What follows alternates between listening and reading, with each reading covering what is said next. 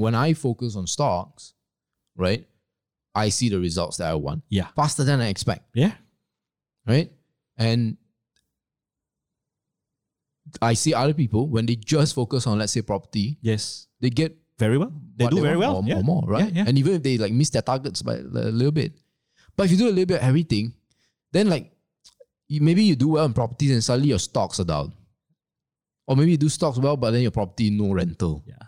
So then, it's like one step forward, one step back. Hedging, lor. Hedging? Oh? Well, forward, back.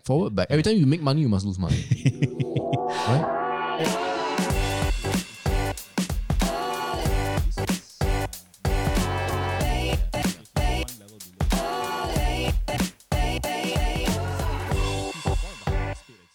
Before we begin the podcast, have you gotten your free ebook? It's called the Build a Six-Figure Portfolio Guidebook. Now, inside it, we share with you the tips and tricks to bring your stock investing skills to the next level. The best part, it's only 10 pages long and it's totally free.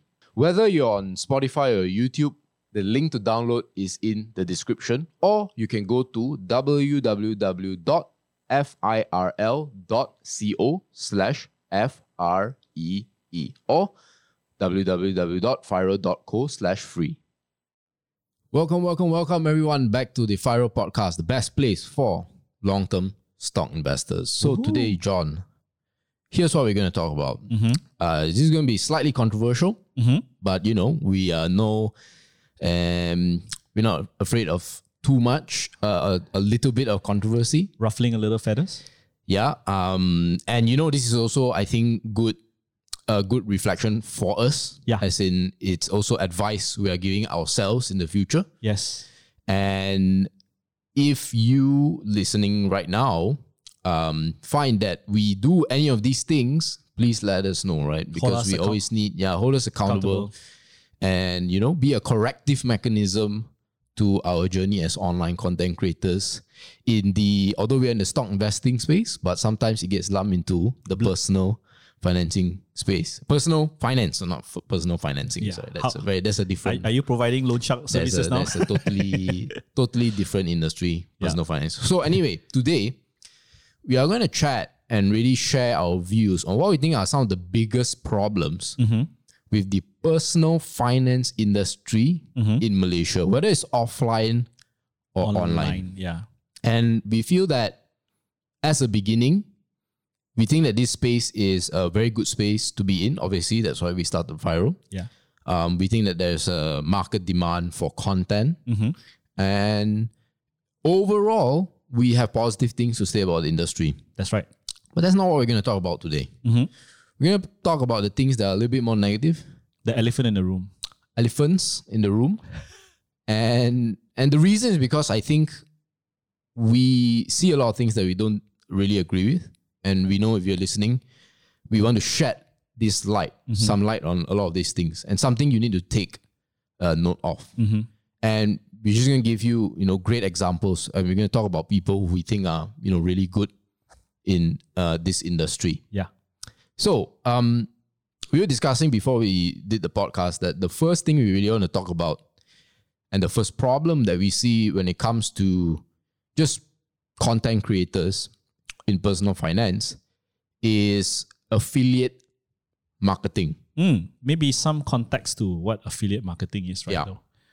So how I understand affiliate marketing, or how we understand it, is that a content creator gets paid for promoting a product or a service. Yeah. Whether he uses it or he doesn't use it, and he gets a compensation based on the number of users that sign on to the service or the product that he markets. Yeah, and somewhat linked to it is also like paid advertisements, essentially. That's right. Sponsored advertisements. Sponsored advertisements on the videos. Now, I am actually not against affiliate marketing. I think that it's good, only provided that I use it myself consistently. Right? You eat your own cooking lah. Yeah, I eat my own cooking. So, and the reason is also this, because as a content creator, you have a fan base. That's right. Right? Okay, I don't use the word fan base. I hate that word, sorry. Yeah. You have people, friends and followers who trust some of your opinions and recommendations. And when you're using or promoting a product, you want to make sure, I think as an online content creator, that the product's good or the service is good. Yes. And the best way is to actually use it yourself consistently. Correct. Right? So why is this a problem? Is because we find that there's a lot of content creators online, especially, that, they have a link in their Instagram, YouTube, whatever. But they don't really use the product. They don't talk about it too much, or they talk about it all the time in one single video. It's not like a by the way thing, right? They'll they'll specialize one video just for that product. And it's so obvious that they're just trying to sell you that product. That product. That they're probably not even using. Yeah. It's very similar to this, It's like this wonton mee is very, very good. Yeah. But you've never been to the stall. You've only heard other people talk about it. And it's also linked to, I think, the compensation scheme. That's right. MJ. Because let's all be honest, what we find very funny is that people are hypocritical about how they make money. And I think that is a disservice to the community you are serving, because, and I have to thank you for sharing this book with me, Henry Hazlitt's, Yeah, I think it really gave me insights to there's no such thing as free. I mean, we heard this over and over again, right? So whenever we subscribe to a product or a service, right, the company has to make money. Oh yeah, absolutely. Yeah. And while we're not demonizing the product or service, what we're saying is that understand how is that company making money. Yeah. And try to understand whether it is of a conflict of interest to you. I think that's key, because if it is a conflict of interest to you and you are subscribing to a service that may not be in your best interest, but the way it's being promoted by the affiliate marketer in this place. Yeah. And the affiliate marketer would be, like let's say, the content creator. Content creator, influencer who may come up to you and say, oh, we'll give you free education, we'll give you very cheap cost. But actually, he or she is being compensated by affiliate marketing, selling you a product or service that may not be in your best interest. And worse still, that they don't use. Yeah. Like, I give you an example, I think one famous one, and I have nothing to say about the brand because I personally don't use it. So like I said, this is not a product review or anything. It's a neutral stance. It's just putting out a fact. Yeah, like for example, we know there's this trading brokerage called eToro. Yes. Right? So eToro does a lot of affiliate marketing. That's right. Now, there's nothing wrong from the outside about using eToro. Yeah. The problem we have is not so much with eToro, is with the people promoting eToro who don't use eToro, who don't talk about it, who don't explain in detail why is it that eToro is better than the others. Yes. There's no fact-based, unbiased review when they promote the service. Yeah. That's what we're trying to highlight, actually. Yeah. And the thing about bias is that I think everyone is biased, right? So we run a mentorship program. Yes. We sell products. Yes. And of course, in that sense, we are biased. Yes. And everyone is biased to some extent. But the issue here is that you sell something, but you don't do it. So like the mentorship program that we run, for example, the methods we use. It's our own cooking. It's our own cooking, right? It's what we do, right? Yeah. But if you, let's say, promote eToro and you don't use it a lot and you only create, videos specifically for eToro, you don't create a consistent update to your let's say your subscribers, your followers on Instagram about why eToro is great, then people, or at least I, will be very skeptical. Now, this is where I want to bring in our good friend Suin. Yeah, yes. To contrast how I think affiliate marketing can be done well and even, I would say, ethically. And professionally. Yes. So, Suin, you're listening to this, sorry I have to say this, but if you've been in the personal finance space and watching all these videos in Malaysia, you know that Suyin is, again, she might hate me for saying this, but she's Stashaway girl. Yeah, she's a Stashaway girl. All right, so Stashaway, they do robo-advisory, right? ETFs. Yeah, robo-advisories. Now, she also does affiliate for her, right? You can go to the videos, you can see there's a link there. For affiliate for Stashaway. And she'll get compensated from that. That's well known, right? Yes. But why I would say that is a much more proper way of doing things is because if you look, she doesn't just do one video on Stashaway. She does many videos, and she actually guides you through step by step from her perspective, what are the features and benefits of Stashaway. And so that then as a viewer, you can be like, oh, this is a lot of information that I didn't know, whether it's the sign-up process, whether it's understanding the risk index, whether it's all these things. But when you but in stark contrast, if you just say, hey, you know, I have a Stashaway link, in my YouTube description, and then that's it. And you don't even update your portfolio. Like Suyin, after a year she updates her portfolio. Hey, my portfolio is up, my portfolio is down. It's her lifestyle. She is eating her own cooking. Yeah, and another creator on a shout out is Ziet, you know. Ziet Invest. You guys should subscribe to his channel. Yes, right. He does something similar, not as much as Suyin, but he also does pretty good explanation on Stashaway. A few videos. Even the one that really caught my eye, MJ, was the one he did on Apple. He gave a thorough analysis on Apple. And the best part, why I like about it, is because I know he is an advent Apple fan. He just bought the latest MacBook. He really is into the product. You know, I only have 3 Apple products. He's probably got a 2 MacBooks, an iPad, AirPods, and he's into the company. He's eating his own cooking. I mean, I have a lot of respect for that. Yeah, and I think that like we are not against affiliate marketing. Correct. Don't get us wrong. In fact, any brands listening, you know, if you let us use your service and we like it, we'll actually do affiliate marketing for you. In a way, Share Investor, we love it. Yeah, we love Share Investor, right? Yes. We're not paid. Share Investor, please. Yeah, please. You know? We always talk about. But there's nothing wrong with affiliate marketing. The problem is when you just kind of shove all these links and promo codes and whatnot to your viewers, and then you don't use it. Like videos, like short videos explaining when it's so obvious it's essentially just an advertisement. And it's like this cup of water. Oh, it's very good. It's very good. But you're not going to drink that one cup, right? Yeah. It's that's something you need to take. I think that is one big problem. Authenticity lah. Yeah, that needs to, I think, evolve. I think it's just an evolution stage right now. That's right. People are discovering their space and you need. Yeah, I think so. But that as a listener, I feel that's something you need to take note of whenever you watch online content creators. And to be fair, it gets quite annoying also lah. Yeah. When they keep promoting. So, but I think there's a deeper reason why a lot of these companies are doing all this affiliate marketing, all that.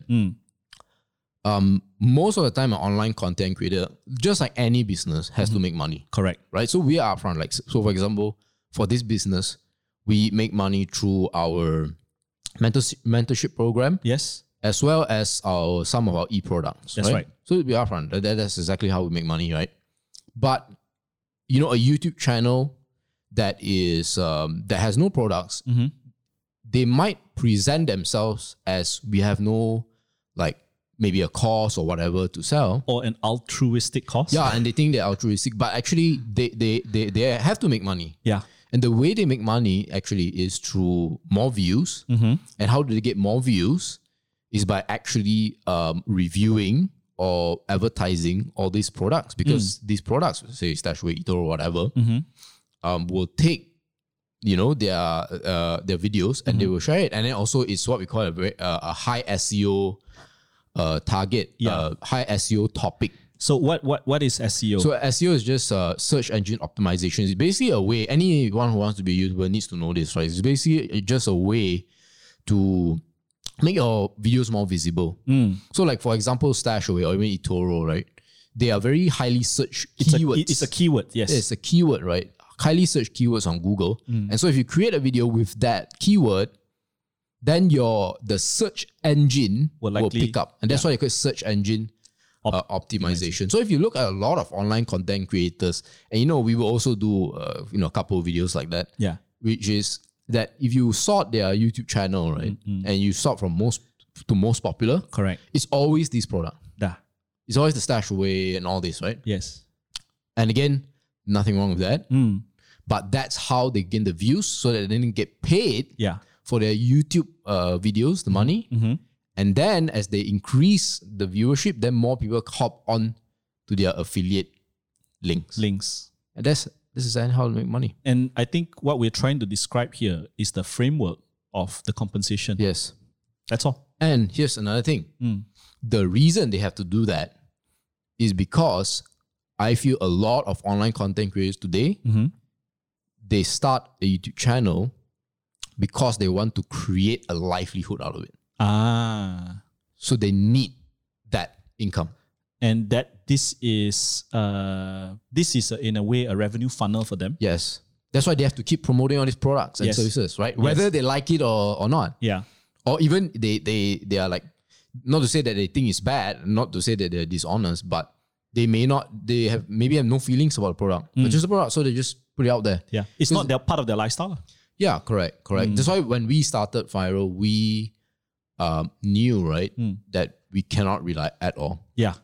And that is why we have our own portfolios. We are generating income from that, growing our wealth through that, rather than Viral. Viral might make money, a lot of money in the future. We don't know, right? It's definitely not there yet, right? It's definitely, we don't know. Maybe not. But that's really not the big motivation, I feel. Yeah. And I think, when we started this, MJ, I think just the short summary of how we started was that I got tired of repeating myself over and over and again. Yeah. And you got tired of only talking to me about stocks. Exactly. Right? Yeah. So it is something of a lifestyle that we ourselves practice. And let's not be trying to be hypocrites here. Like, we have to make money from selling education content.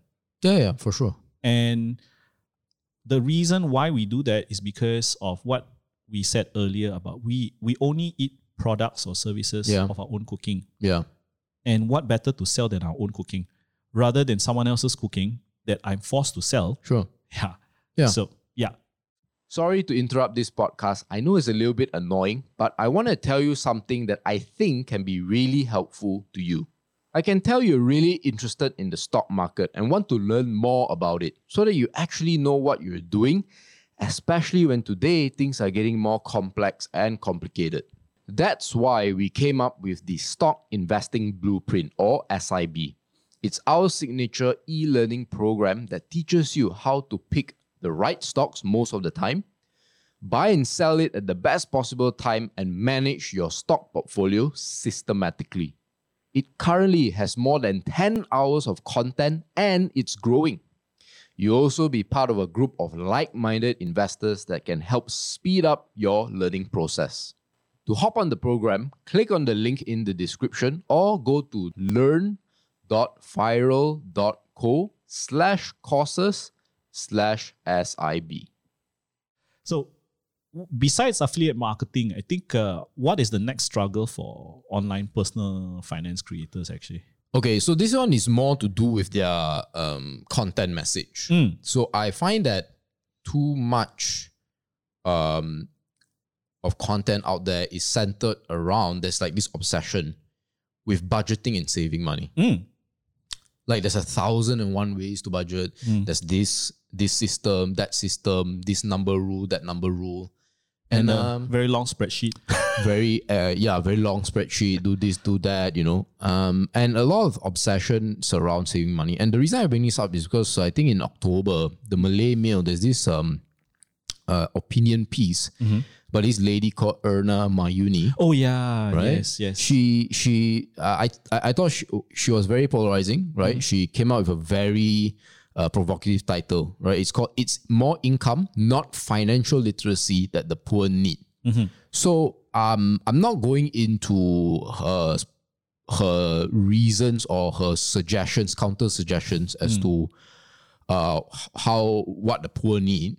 How to solve the problem. You're not trying to solve the problem. Yeah. But I do think that her impetus of saying that at the end of the day, if you don't make enough income, there's no money to save. You cannot budget your way to money. You cannot budget your way out of poverty without income. I think that's what she's trying to say. Yeah. So like, what do you think? Where do you stand? Because it's not like I still remember when this came out in the personal finance community, and in fact, I think she actually attacked.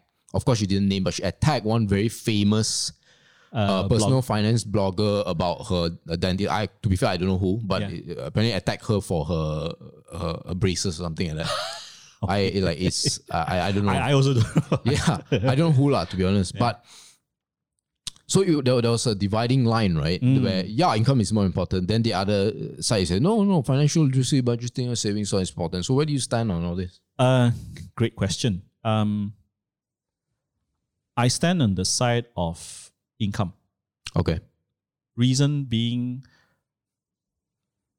I came from a family of teachers. And in my naive past, right? And I'm daring enough to admit this. When I started investing, and I would say, how come my parents didn't invest? And as I grew older, a little bit wiser, I realized that your mental ability or your mental capacity to actually think or even dare to think about investing is not there. And I refer this to Maslow hierarchy. Yeah. If you are at that level when you are barely surviving, right? No matter how much you try to inculcate some personal finance habits or whatever, it's not going to help. It's not going to help. He is trying to fend for his family, trying to figure out the next meal. He will not have that mental capacity. So I stand on the side of income. I might as well spend the first phase of trying to figure out a way to get better income, then only think about the budgeting, the savings, and all that kind of thing. And a lot of times people say that, oh, rags to riches, whatsoever. I don't believe that's entirely true, because if you had a little bit more than what you could spend on, you already have some kind of confidence to be able to invest that money. Mm-hmm.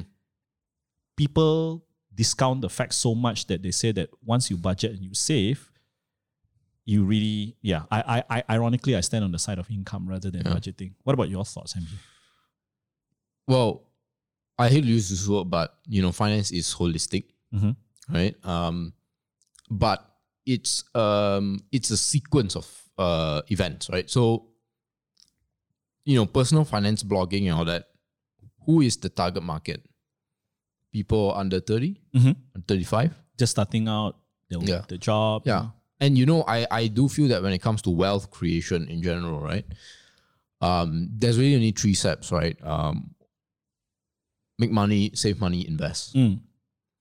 But it must happen in sequence. And so I think at the beginning, definitely, if you're someone, especially if you're under 30, you need to focus first on the make income portion. That's right. Right? Now, this doesn't mean that the other 2 steps are not important. Or not relevant. Right? It's like you have to pump petrol into your car. Or even baby steps. You can't be running without first learning to crawl. Without learning how to crawl and then to stand, to balance yourself, to walk, and then but you see, just because you have to learn to walk first doesn't mean that running is less important, right? Correct. It's just a question of timing and sequence. That's right. So I feel that you need to start with an income first. But I think that the saving money portion and the emphasis on budget, all that, is very important, especially for a lot of high income earners when they spend every dollar they make. Actually, you brought up a very good point, MJ. And sorry to interrupt. Go on. It's really, the struggle is this. Once they get that first step right, which is earning an income, right, the more income they earn, the more they spend. And that's where it lies in the difference. And this is where personal finance and budgeting kicks in. It's because you've turned on the taps. You turn on the taps bigger, means more income, right? But then you are filling a pail of water that has a lot of holes. So that is the part where personal finance and that habit of discipline, spending below your means, kicks in. So it's a question of sequence. It is a question of sequence. I mean, it's like the problems that you will face when it comes to, let's say, dating is very different from the problems in marriage. Oh yeah, maybe in dating is about building trust. Let's say as a guy, it's about not looking at other girls all the time, for example, right? It's giving the trust and all that, managing jealousy. But in marriage, then a different set of problems. Maybe is in-laws or children, time, responsibility. It's just different set of problems. But you see, when you keep emphasizing, like a lot of personal finance content creators out there, on the rules of marriage, right? And talk about it, and when the guy is looking for a date, then it's very difficult. and okay, I'm gonna talk about this, right, a little bit more. Don't worry, this is not a dating podcast, right? But what happens is, right, when you take dating advice from a married person, what is he going to say? He's going to say things like, you need to be like responsible. You need to get your money down locked. You need to be kind. You need to be nice. You need to be patient. You need to be all these things, right? But here's the thing I realized, right? At the dating phase, none of that is going to attract a lady. Yeah. It's going to be something else. It's going to be like things like you have to be suave, makeup maybe. lines. Right? Maybe you have to be confident. Maybe you have to excite her with your ambition. Right? But the rules of marriage and the rules of dating are very different. Very, completely. So when you are emphasizing on saving money, it's a down the road kind of thing. When the guy already has maximized his income, to use that phrase. Yeah. So that's why I think it's the obsession is it's a bit too big. I think the point maybe you're trying to make, correct me if I'm wrong, MJ, is the polarizing opinion. It rather is like, it's not one and one. Yeah. It's not one here, one for the budgeting camp and personal finance camp, and then one for income. It's actually a sequence that when people go through those phases, certain things kicks in. That's all. Yeah. I think if you're starting out, really, it's just where's the best position you can be to make the best amount of income, and also the best place for growth, the best place for long-term growth in your income. And then after you got that out, okay, then you can start learning your budget, learning all the systems, the buckets. But saying that at the same time, you can learn about it. Yeah. Even when you... I think I take that back. I think the mental capacity is only ready when you know. I mean, look, if you're someone who has tremendous mental capacity, you can actually simultaneously do everything. Yeah. Right? You are very good at, let's say, making money. At the same time, you have like a sixth sense or like a self-built intuition to manage finances. Like you know how much money is going where each month. And you are able to say, I need to save 30% of income. Then you reverse engineer from that mathematically that, my car has to be this, my house has to be this, my insurance has to be this, blah, blah, blah. Like there are people that... They are. Right? By second nature, like you kind of have to be born about it. Yeah. But if you're going through the training of budgeting, there's a lot of effort and sacrifice and time and energy. Then you realize, I do so many things, I spend hours, and then I'm like saving, I've saved an additional 200 ringgit. Now, saving an additional 200 ringgit is fantastic. It's a lot, man. I mean, when you're first starting out. But I do think that if you employ so much energy to save 200 ringgit, you can employ the same amount of energy to make extra 2,000 ringgit. Yeah, exactly. I think that's something, like if you're someone who has a propensity for saving and you love budgeting and all that, don't think what I'm trying to say is like pouring cold water on or discounting whatever you're doing. It's just, I'm just trying to raise awareness that there's this other element that you cannot ignore. And so that's why I agree with the spirit of Miss, what's her name, Erna. But of course, the article is very long. And it's about solving, poor people, and it's a whole different podcast. Yeah.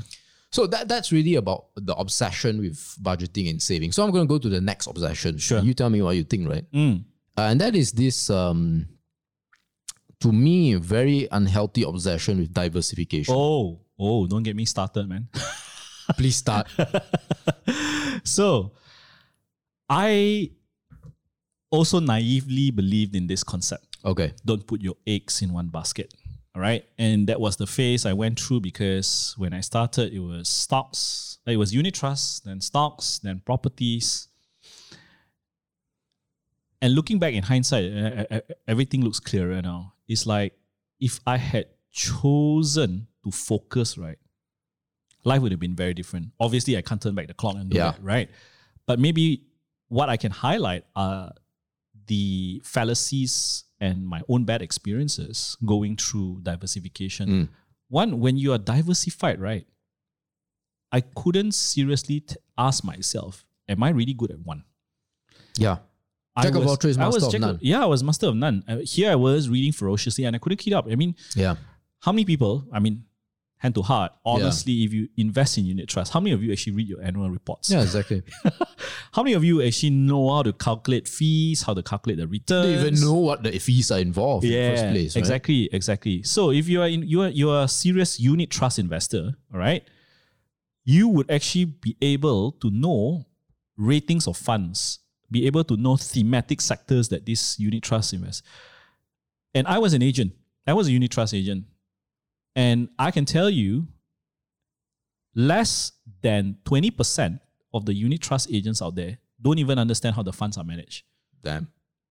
I know I'm going to ruffle feathers when I say this, but it's you go and ask some of them, they don't even know how these funds are actually managed. I mean, just sell it. They just sell it. They're good marketers. Oh, I mean, they have to feed. They have to feed their family. But yeah, that's it. And why this is even part of the diversification theme is when you are spreading yourself too thin. Even if you make 100% on your unit trust, let's say you're very good at it. Yeah, you make 100%, but you only constitute 10% of your portfolio.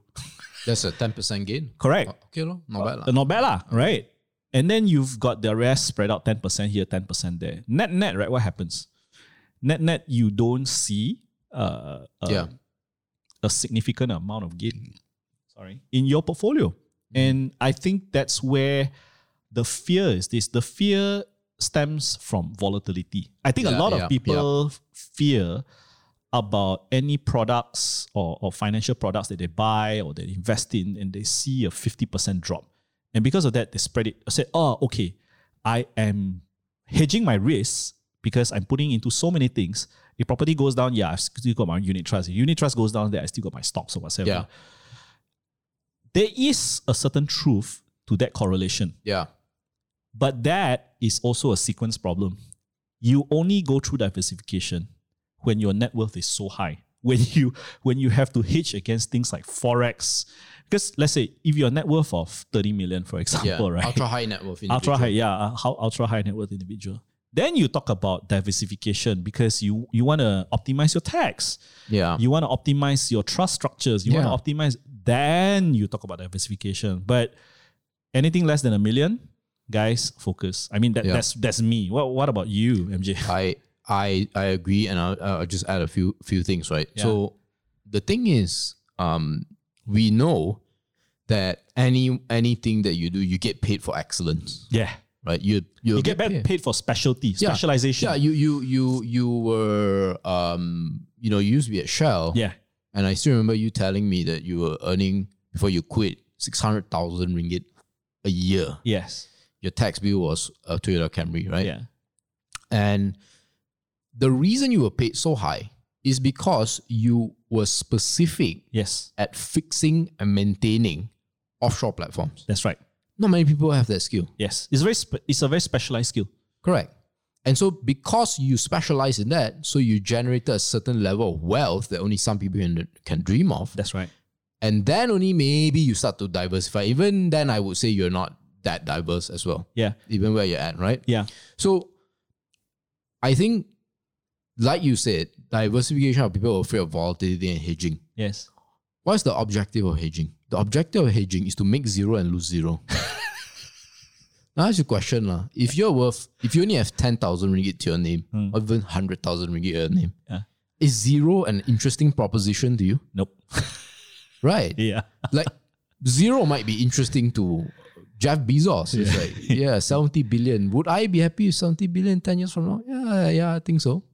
Can you imagine that hedging? You mentioned zero, right?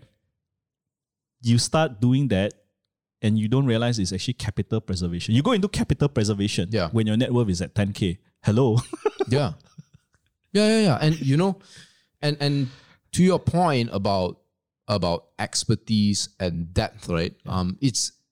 That's a career example. And I think the same when it comes to investment asset classes. Yeah. Right? Yes. Like, and of course this is unpopular, but I do think that, and based on even my own life, right? When I focus on stocks, right, I see the results that I want. Yeah. Faster than I expect. Yeah. Right? And I see other people, when they just focus on, let's say, property, they get very well. They do very well. Or more, right? Yeah. And even if they miss their targets by a little bit. But if you do a little bit of everything, then maybe you do well in properties and suddenly your stocks are down. Or maybe you do stocks well, but then your property, no rental. Yeah. So then, it's like one step forward, one step back. Hedging? Forward, back. Every time you make money, you must lose money. Right? Actually, it triggered a memory of mine. This was my GM, my general manager. Yeah, yeah. Okay, he's one level below the chairman of Shell Malaysia, right? He actually said this, and he's one of the highest paid executives in Malaysia for the business unit, right? He actually publicly said, of course, he didn't divulge the exact number. He said, "Don't complain about your salary because I get paid less than the most senior technical specialist within the country." And he's GM. He's a GM, but he's a general. So he says some of the senior well managers, which is a very technical capacity job, some of the senior subsurface specialists get paid higher than him. Yeah. And that is the reward for specialization. I mean, he chose to generalize, he chose to manage, and I'm glad Shell actually does that lah. And I think similar, if you draw that parallels to the investing world, people always get rewarded to specialize, regardless business, in career, investing. Now, that said, I've heard this famous quote by Nicholas Nassim Taleb before. Oh, yes. And this is something I need to add, right? Yes. I know we are talking a lot about specialists and how important it is. And it is. But he did say this interesting thing. The graveyard of specialists is bigger than the graveyard of generalists. Oh my God. And so what he's trying to say is that as good as specialists might be, what ends up happening is that because you're so specialized, you end up becoming comfortable and actually you may end up dying and there's no recourse. There's no way for you to pivot. So why I'm bringing this up is because as important as it is to specialize, and you should specialize especially early on, and that's why doctors get, Correct. Orthopedics get paid more than general doctors by and large, is because you don't want to be a one-trick pony. Yeah. And you know the phrase, jack of all trades, master of none? Yeah. What you need to be eventually, right? Eventually, not right now. Yeah. Now you need to be a master of one. Yeah. But eventually, you'll be a jack of all trades, master of one. That means you still have, let's say, for example, we would like to be specialists in stock investing. Correct. But eventually, we'd like to be decently okay with a little bit of crypto. A little bit of, I wouldn't say Forex, but a little bit of maybe private equity. Private equity, VC, or God forbid, gold. Or even property, right? Eventually, we have to own some property, right? Yeah. So I think I would say that jack of all trades, master of one. That should be your goal. But be a master of one first, then be a jack of all trades. Yes. So what do you think will be the next big struggle for personal finance content creators? So this next thing I want to talk about is a big space within the personal finance industry, and that is insurance. Okay. Right. And I feel that the whole issue with insurance, and this is where it's more offline. So I think, with affiliate marketing and when we talk about budgeting, saving, diversity, all that, these are content that appears in the online space more. But when it comes to insurance, what I realize is a more offline one. So this is basically when you meet your agent for the first time, when you talk to them and things like that. There is a lot of either conscious or unconscious misinformation. Okay. Right? No one really knows what insurance is about. It's all these jigsaw puzzles all over the place, but no one has the holistic kind of overview of the whole thing, overarching. Yeah, and they don't simplify it enough. They don't simplify it without oversimplifying it. Where they don't break it down as, okay, here's what you're going to be covered, and here's what it will cost you. Like if they're upfront about that, and they make it clear, then I feel that is something that makes the insurance industry a lot less grey. Yeah. But what are your thoughts on the insurance industry as general as possible? Or this will be a different podcast. Oh yeah, definitely. I mean, but maybe I try to come in like what you said, with a generalistic view. I had my mistrust of insurance. There's no denying it. I only got my insurance when I was 29, and I had an appendix surgery before that, for those of you who know. The struggle with a lot of what we call intermediaries or the sales guys in between is that to them, every financial problem is like a nail and they have the hammer. That's their struggle. So For a guy who sells unit trusts, you know that sometimes they have a by the way they sell wills solution. By the way they sell insurance. Like if you're a unit trust agent, and if you had sold this, I represented a very big mutual fund before, and if your EPF had exceeded a certain amount, I think it was 100,000 for certain funds. If you bought these certain funds, you get free insurance. Oh wow! You didn't know that, right? I didn't know that. Yeah. So you see, they are trying to use a hammer solution for everything that they try to perceive as a nail. Yeah. Oh, you got investing? You want to invest? Insurance. Insurance. Want to make money? Insurance. Insurance. Income? Insurance. Insurance. Everything is insurance. Insurance. Yeah. And I think that's where a lot of these lines get blurred. Yeah. Because in my years of being an insurance planner, right, I've come across, I would say 95% of the time, it is sold as a product. It is not sold as a solution. I know it sounds, there's a very gray area, but it's, in the industry, we call it need-based selling. Need-based selling, okay. Need-based selling, meaning you come, you understand the guy. If he already has his insurance solutions and protection all well done, he doesn't need you. Sad to say. Yeah. He doesn't need you. He needs probably a wealth manager to help him grow his wealth. Or he needs a estate planner to plan his will, to plan his trust and all that kind of. And that's where I think the CFPs and RFPs actually come in. The struggle is this. A lot of us, especially in Malaysia, or maybe even elsewhere outside the world, don't think it's feasible to pay fees to get independent advice. And it's actually linked to affiliate marketing as well. Someone needs to be compensated. How they need to be compensated. And this is where the structure gets very gray. If an insurance planner comes and see you, he does professional services, meaning he sits down, reviews your plan. He has to be trained to review that. How is he going to be compensated? If you are not compensating him for his time to professionally review your policies, it has actually through the commissions. The products. The products. Yeah. And I don't blame them for getting, they have to be compensated. If not, how they eat. Yeah. Right? The CFPs and the RFPs struggle in Malaysia because a lot of people think that this advice can be given for free. And that's the model it has been. But someone has to pay. So you're paying through commission-based plans. The struggle is this. When an insurance planner is being commensurated based on a commission-based structure, right? Will he or she be really, really absolutely unbiased? That's the struggle. Yeah. And I'm not saying that any product-based or product commission-based agent is bad. There are some good ones out there, and I can attest to it. Is that they are in this quandary that they want to provide as much professional services as possible, but they need to be compensated. Yeah, they're not paid for it. Yeah, they're not paid for it. That's where there's this chicken and egg thing.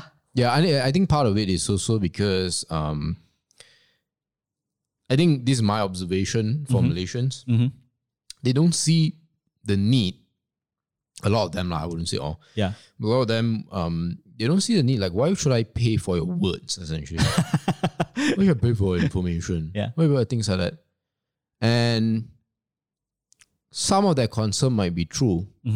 But that's where I guess, and I think this is a deeper discussion about, like, what is the price that you have to pay for the fee, the fees that you have to pay for the advice, and what's the value of the advice. Yeah. And I think that maybe in the industry, if the value of the advice can be squeezed out for the public to see, like, for example, because you got this advice, that's why person X saved 100,000 on his interest, something like that, right? Yeah. I think that will probably push the insurance industry in a financial planning industry, not so just Yeah.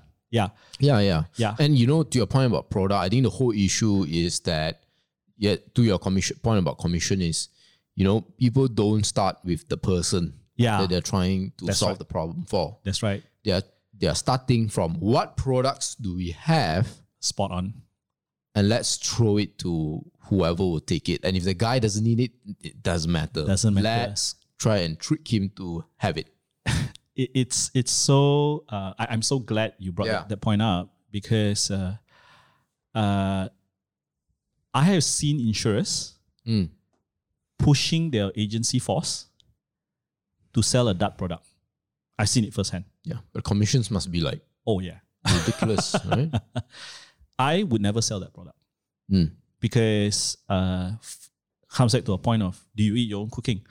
I would never sell that product, because I look at it and I was like, my goodness, there are so many other alternatives out there, and this product doesn't even meet the objective of the individual to meet that objective of that. So, but a lot of... But the objective is not to satisfy the client. The objective is to hit the sales so that you can be on MDRT. Yes. And then fly to wherever, Japan, New Zealand, wherever for your year-end party, right? And to the customer, I think, sad to say, it's oblivious to them, because they don't know the sandbox, they don't know the structure, and that's the objective of why we are discussing this in the open. This is the elephant in the room. Yeah, and it is deliberate. I don't know if it's deliberate, but it's very clear obfuscation, meaning it is deliberately complicated. Yeah. So many jargons and all that. Correct. It's impenetrable. Yeah. It's just a maze, right? It's just a maze. And sometimes my insurance mentor and I, we discuss this, right? And we see online insurance being sold. It's a very big thing now, Lemonade in the US and even in Malaysia, right? But people tend to oversimplify all these things. Yeah. There has to be a balance. I'm not saying that you shouldn't simplify. I mean, both you and I will agree, we love to simplify things, but as much as we can. As much as you can. But the caveat is this: there are certain things that are within the framework that by hook or by crook you need to understand. Yeah. And I feel that the more people discuss the elephant in the room, the more people understand the framework. When you have an educated public that would be able to discern how is a person being compensated or commensurated, then they are clearer on whether it is a conflict of interest to them. Yeah. The problem is this: a lot of half-truths are out there. It's not just the obfuscation, or it's the half-truth. So it's like people say, this insurance agents get paid very high commissions. Yeah. And then you go online, is you don't you save on a lot of commissions. But what are the other things that are tied to the hip? Claims, services, planning. Like what you said, people are not willing to pay for words.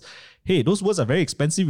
If someone has 10, 15 years of experience planning for multi-millionaires and family trust and all that kind of thing, I think an hour with him can solve a lot of my problems if I'm at that level. You see, but. Yeah, like I said, right? I think that the fee-based advisors, I find it to get their act together in terms of getting the message out there as to why specifically. They're not marketing themselves the way the product pushers are marketing themselves. You have to differentiate. Actually, right now they are demonizing the product pushers, but instead they should be marketing themselves by saying that what was the difference? Like pay me 10,000 once off. Yeah. And I will save you X amount. Yes. And I think that would be a pretty good sales message. Right? Correct. But yeah, anyway, I mean, insurance is something that we can go on and on for, and we're going to move on. And here's the last thing that we're going to talk about. And this actually applies to us as well. Oh, yeah. Right? And that is, we all need to be aware of free content online. Yeah. Okay?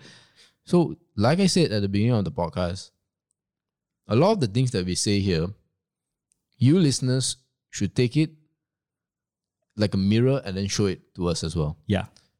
And if we break any of these, just let us know. And one thing that we do is free content, right? And I think earlier on you mentioned about how there's no such thing as a free lunch in this world.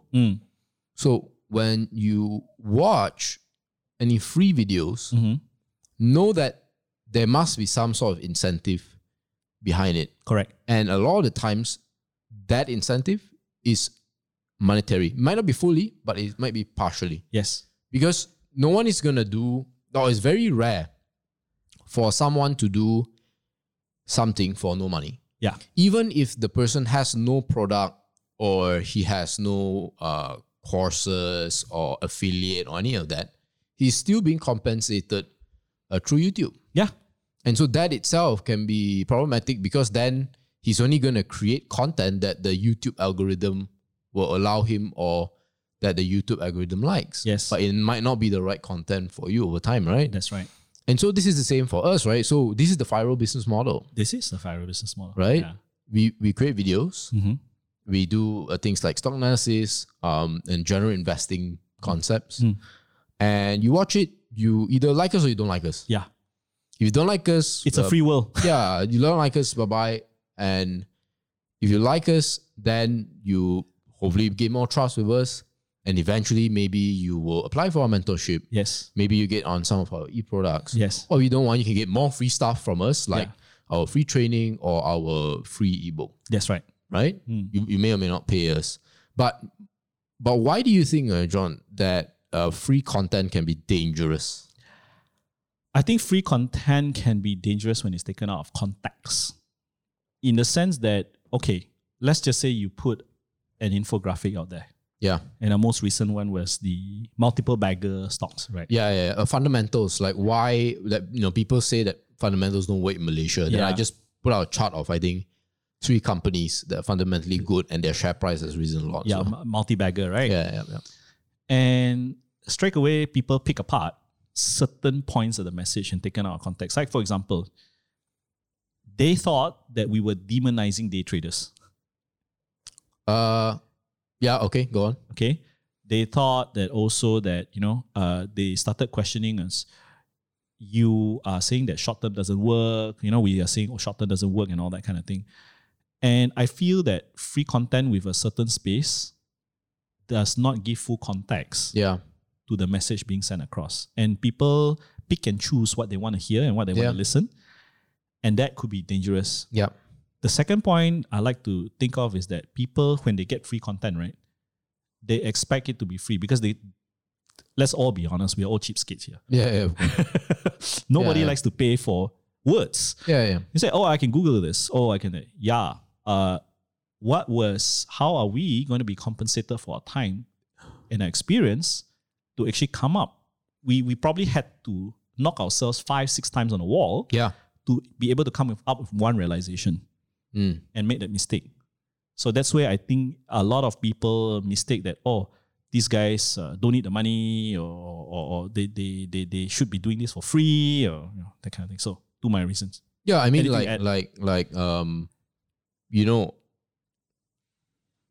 free content is great and all, but you have to realize that there's always a price that you have to pay. Yeah.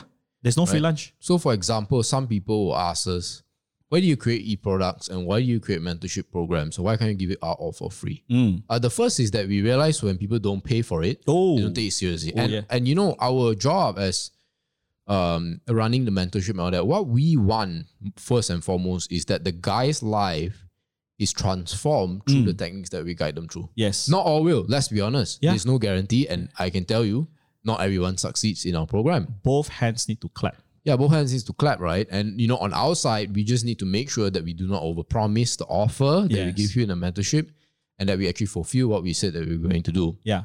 So I feel that that is something that we have to be very clear of. And back to my point about free content is that it's never free because people have to spend time. And that's why we have to charge. Yes.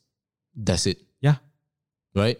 So, and people, another one is that, if you're so good, why do you need to do all this? And my response is, we don't. Yeah.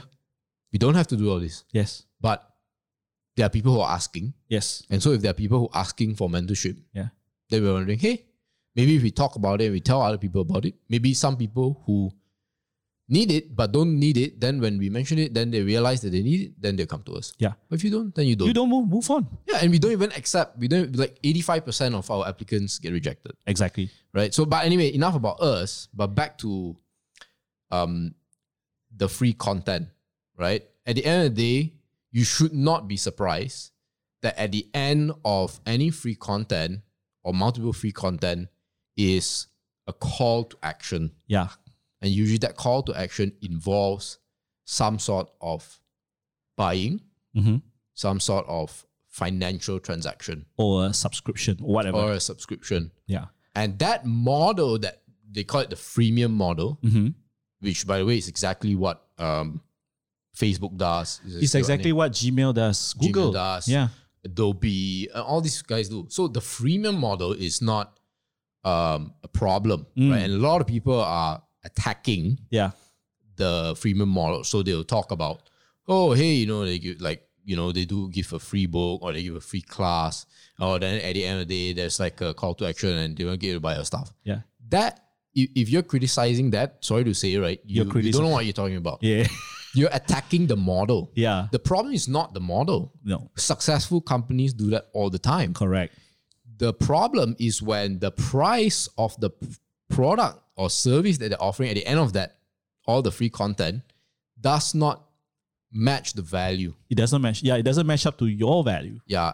And so whoever is attacking this, please direct your anger not to the business model, right? Not saying, oh, if it's free webinar, it's bad. No. I think to add to that point, it would be naive for you to think that you can get everything for free. It would be very naive. Oh, yeah. Like, for example, when you sign up on a free Google account, what are you giving away? Actually, you're giving away even more expensive than money, You're giving away data. Oh, yeah. That can be monetized, and that's even more expensive. Yeah, than Google knows where you stay. Google knows what you search, the kind of things that you search online, what you buy, everything. To be honest, I rather pay Google for my services, but you don't keep my data. It's a trade, yeah. It's a trade. And I think that's why every time I cringe when I see people say, Malaysia has a fantastic medical system. It's free. Okay, who pays for it? It's not free, dude. It's not free, man. You are paying either through your taxes, either through subsidization from the government because they are using certain resources that they could have used to build roads to subsidize you medically. So it's not free.